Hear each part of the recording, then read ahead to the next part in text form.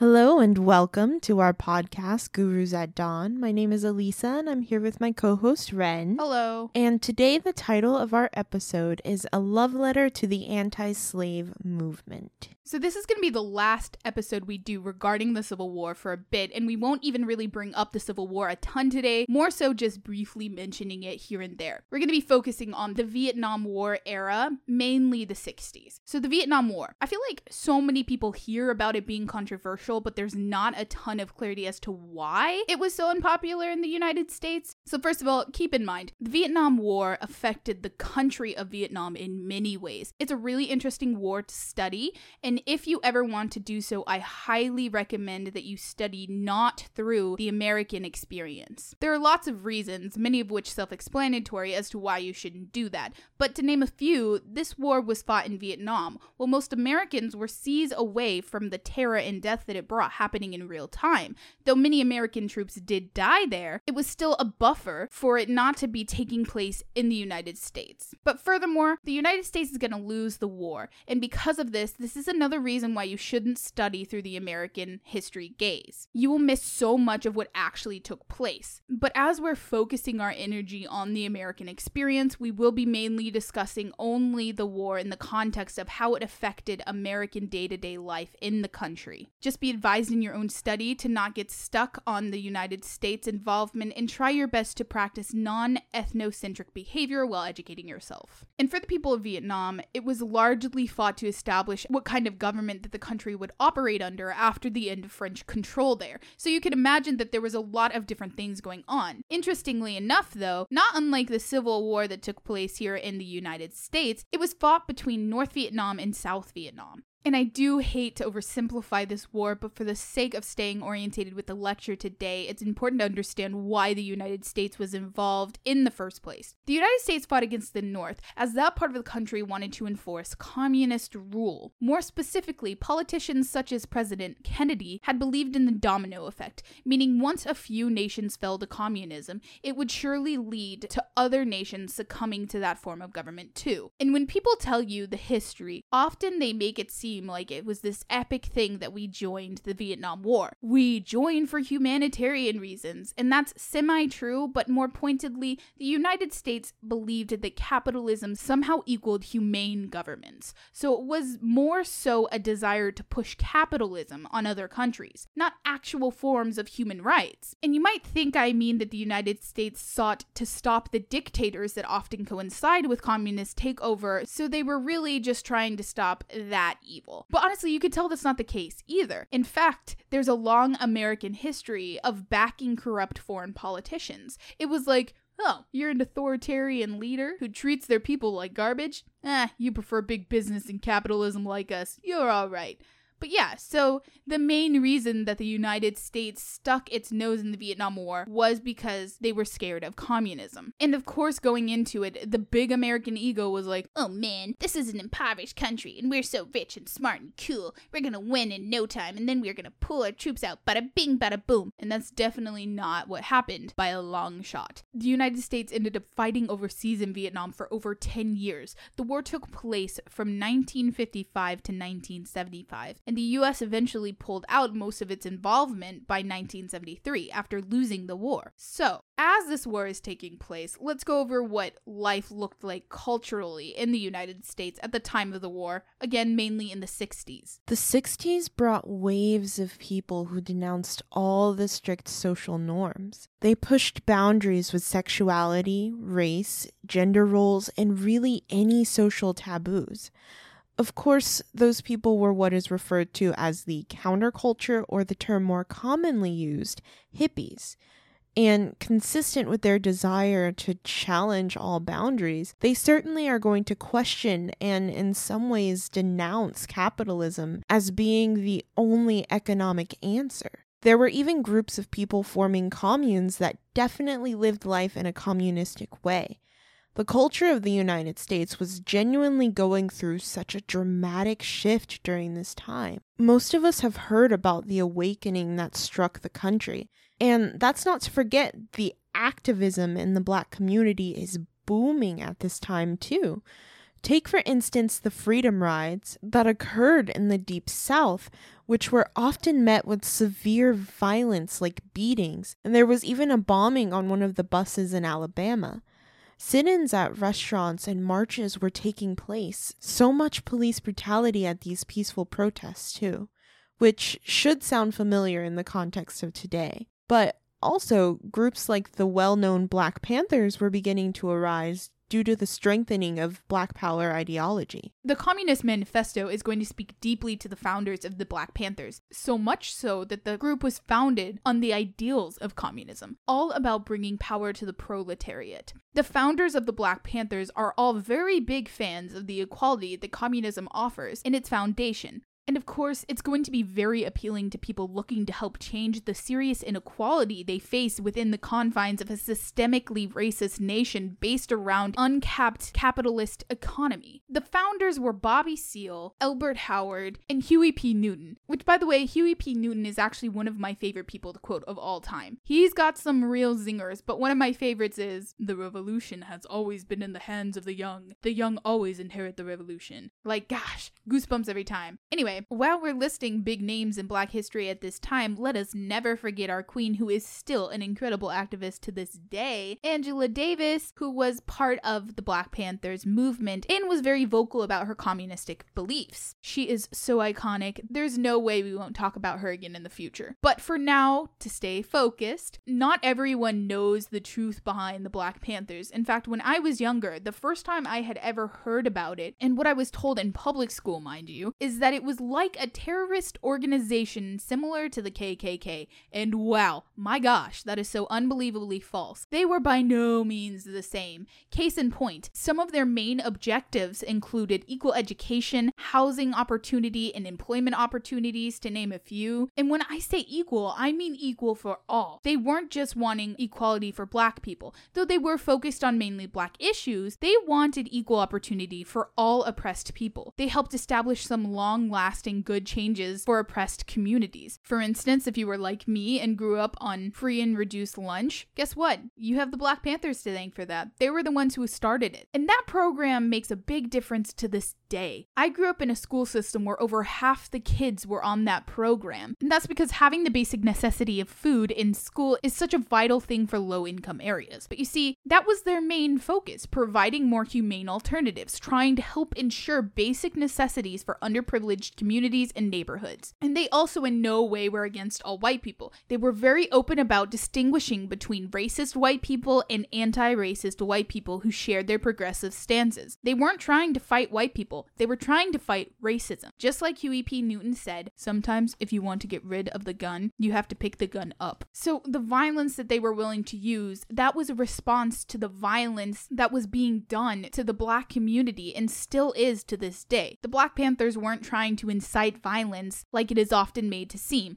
They were trying to put a stop to it. But to go back to this core idea developing, these new progressive stances are going to create a strange dynamic in the American politics for sure, coming up with a new left. And that definitely also played into the views of the Vietnam War. One of the people's biggest qualms with the Vietnam War was that drafts were being enforced. So many were sent off to essentially die in a war, and even worse so, for a cause they didn't believe in. And just like the Civil War, the Vietnam War seemed to drag on forever. While the deaths were nothing close to the Civil War, it was still a very bloody war, coming in as the fourth most bloody war the United States has ever fought. So, as many know, in this time of political awakening and progressiveness, people are going to challenge the status quo. We see an influx of draft dodgers, and there are many layers to draft dodging. Those opposed to the practice called those who chose to do so cowards who had no honor. But in reality, many of them saw it as a way to show ultimate disapproval of the war and American politics as a whole. And several of the people who were anti-draft and anti-war were students who couldn't be entered in the draft anyways, as they had student deferments. And this anti-war movement reached intense heights, even resulting in some major protests that ended in some scary violence. And there was so much unity in this anti-war wave because it spoke to so many people who held passionate platforms pertaining to criticism on American politics. To name a few reoccurring issues they would often have, people didn't like the United States' intolerant behavior towards the Communist Party. Others were deeply opposed to the consistent colonizing and imperialistic nature that the US often had.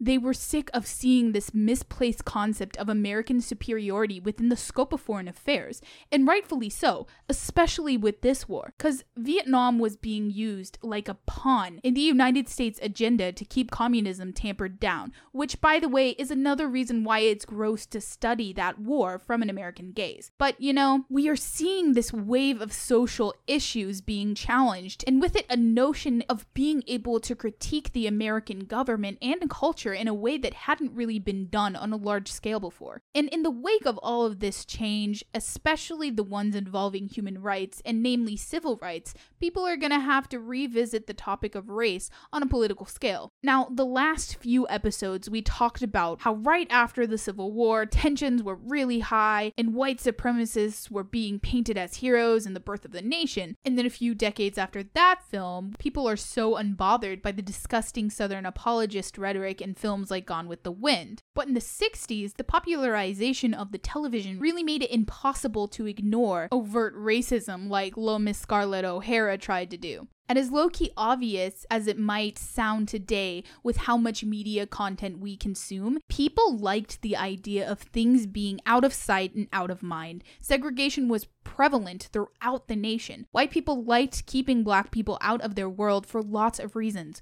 One reason was the obvious, because of racism and prejudice, but also because they wanted to be able to pretend that they lived in the nation of the free. And how could they keep pretending that when looking at the undeniable inequalities that black people were subject to? But now that the television had become something most households had, it brought national attention to the matter like never before. And I think this is also when we see a slight narrative shift in the memory of the Civil War, because it was no longer the war that brought equality in the eyes of the nation. Because remember, that's what Lincoln was preaching by the end of the war to boost morale. And then we saw Reconstruction and the passing of the 13th and 14th Amendment. But they knew that absolutely was not what brought equality because of the visibly unconstitutional Jim Crow laws. I think this shift is indicative of a slightly less tolerant view of racism as a whole. And all of a sudden, the comfortability that many had with segregation and the harsh Jim Crow laws started lessening. Because if you'll remember, the South was able to gain control and enforce white supremacy when Northern troops pulled out and chose to ignore the horrible things that the South wanted to enforce. So all of a sudden, the veil that had been kept over the South and its unconstitutional laws came off, and it wasn't just the Northern politicians that could see them, it was the entire nation. Also, now with the new room people had to call out crappy things the government did, with the incoming wave of the new left, there was an added pressure for the government to fix these issues of blatant oppression in hopes of helping to calm the very polarized American people. It's also important to understand, though we see this narrative shift of people finally recognizing the country was nowhere close to having equality for all citizens, it definitely didn't end all the problematic notions surrounding the memory of the Civil War. Some of those who considered themselves to be anti-war went to an extreme level and thought that no war was a just war, which of course affected some people's ideas of the Civil War. And we've talked about Southerners or Southern sympathizers who thought the war was aimless Northern aggression, but we also see a few anti-war people that will almost echo this notion. They didn't so much deny the importance of ending slavery,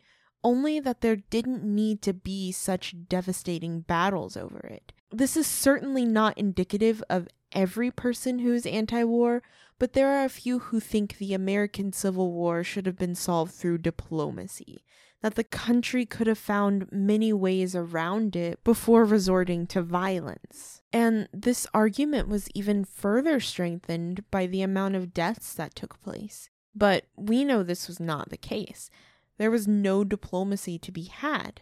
In our episode, Building Blocks to a Civil War, we laid out how deeply this disagreement went. And like Elisa said, this is not the stance that every anti-war person took. Most anti-war people were mainly protesting American involvement in the Vietnam War in particular. They weren't protesting war itself. But it's interesting to see that there was even room for that thought in the first place. The 60s were also the 100-year anniversary to the American Civil War. And just like some of us like to pretend that slavery is so very far in this country's past, many people back in the 1960s likely allowed themselves to feel so far removed from the era of slavery in general too. And they didn't seem to understand how big of a polarizing issue it had been. And speaking of polarizing issues, with all these different movements happening from the new left, civil rights, women's rights, gay rights, Hispanic and Latino rights, all these different ways coming, you know that the racist, sexist, homophobic, xenophobic people are not gonna just chill and let all this happen. Y'all know the hippies weren't gonna be able to keep the free love and peace vibe for too long without conservative people getting all antsy and wanting to restore some control over American culture. Yes.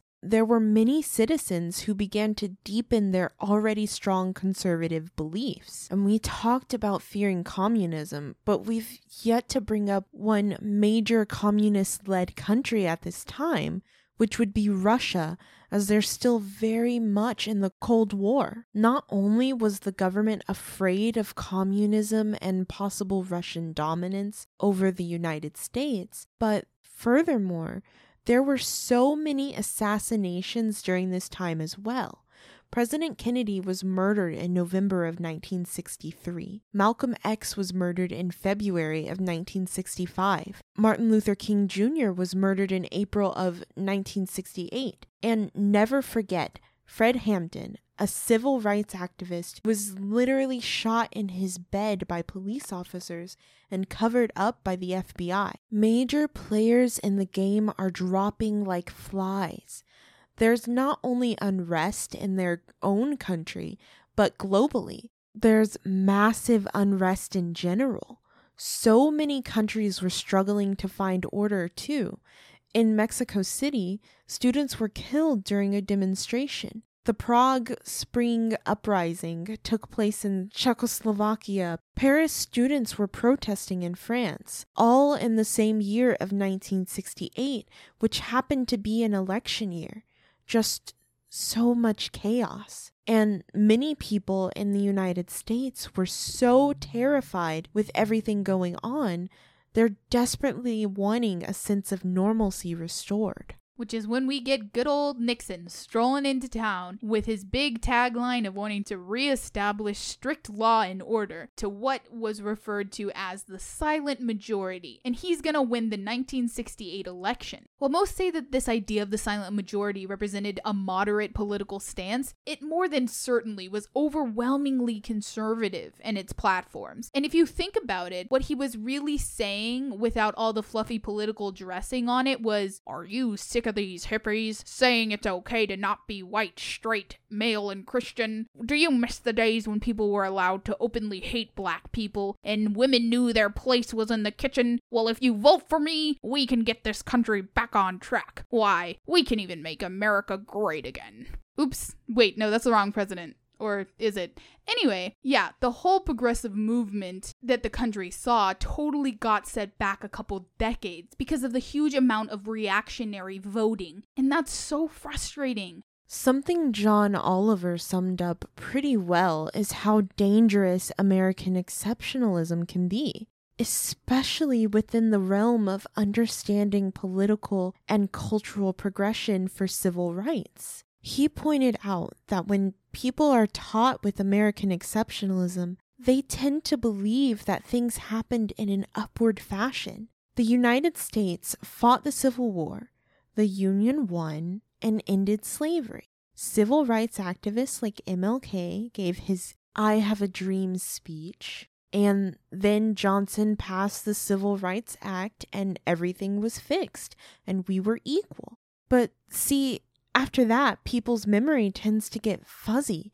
and the truth is, that isn't the case at all. Yeah, because first of all, the Civil Rights Act was passed in 1964, and leaders like MLK didn't stop protests because there was still change that was needed. And the Black Panthers didn't form until 1966, also in response to the still very present inequality, because things don't happen in one progressive line throughout history, as we know. It takes 2 steps forward and 100 steps back. So this is why it's important to have clarity about what the Civil War meant to the country. Because there was a time where people were like, black people have equal rights because we ended that issue with the war. And then when the Civil Rights Movement happened, it changed to, black people have equal rights because we ended that issue with the Civil Rights Movement. And it has stayed that way for a bit, but it's more than time to look again and realize that neither of those are actually true. Because the Civil Rights Act did absolutely beckon in some changes for the black community, but inequality is still ever present. And the Civil War did end one form of slavery, but to be honest with you, different forms of slavery were still allowed to persist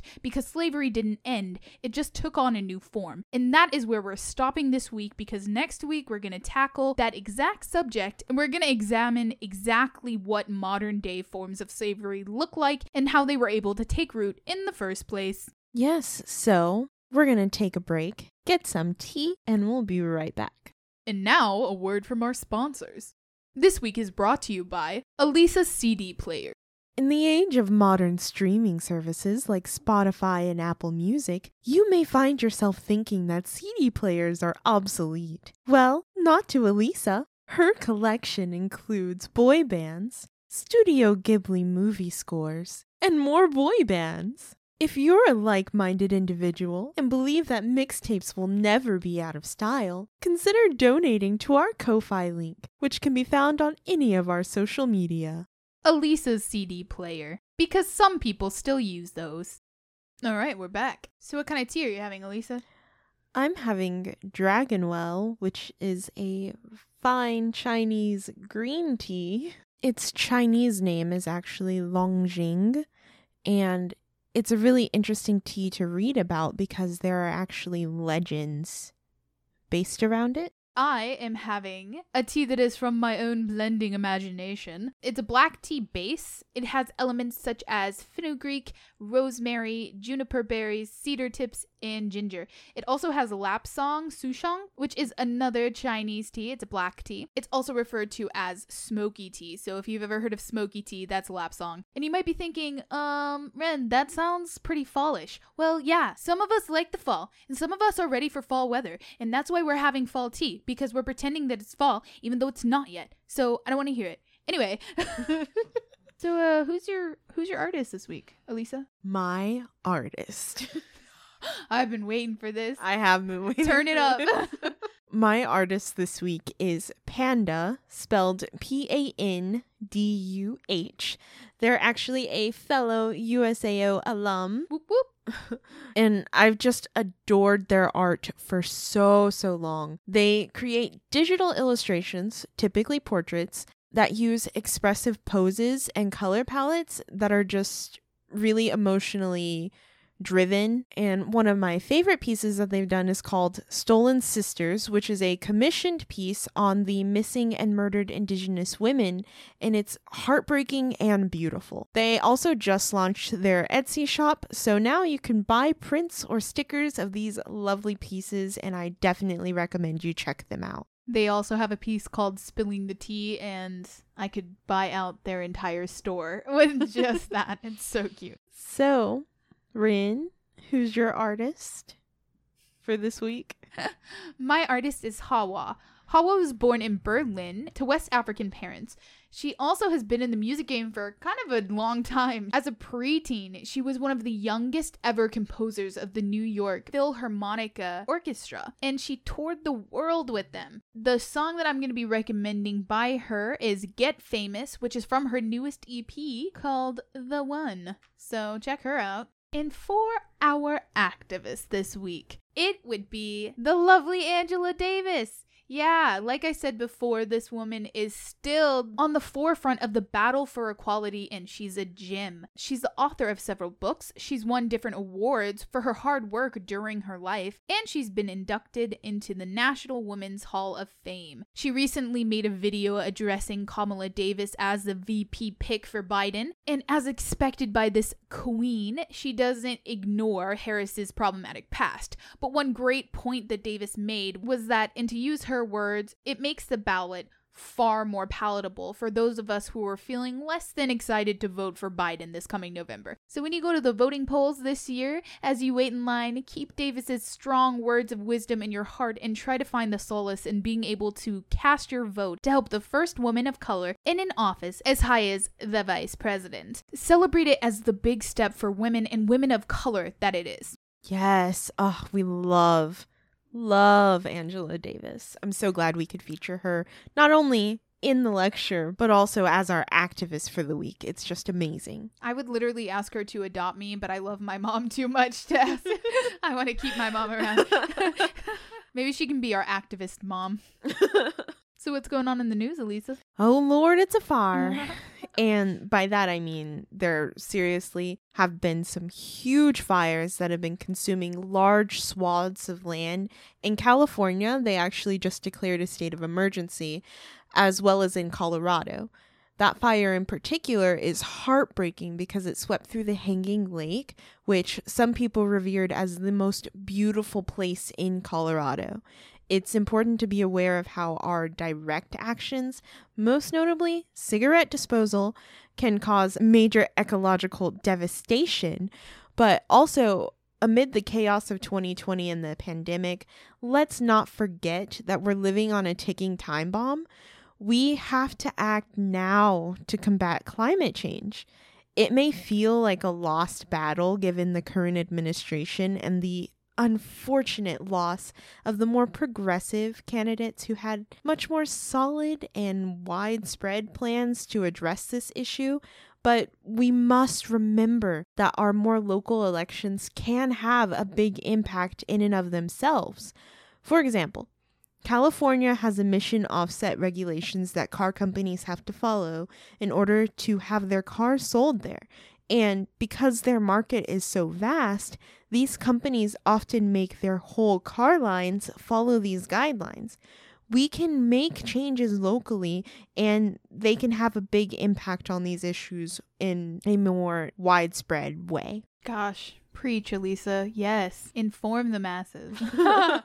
All right, and with that is going to be the end of the episode. Like I hinted before, next week we're going to be going into modern day slavery and what that looks like. So yeah, come join us on social media. Tomorrow is Sunday and we'll be online with a post directly discussing the topics from this week. So feel free to join us. Yeah, give our social media pages some love. All right, with that, bye.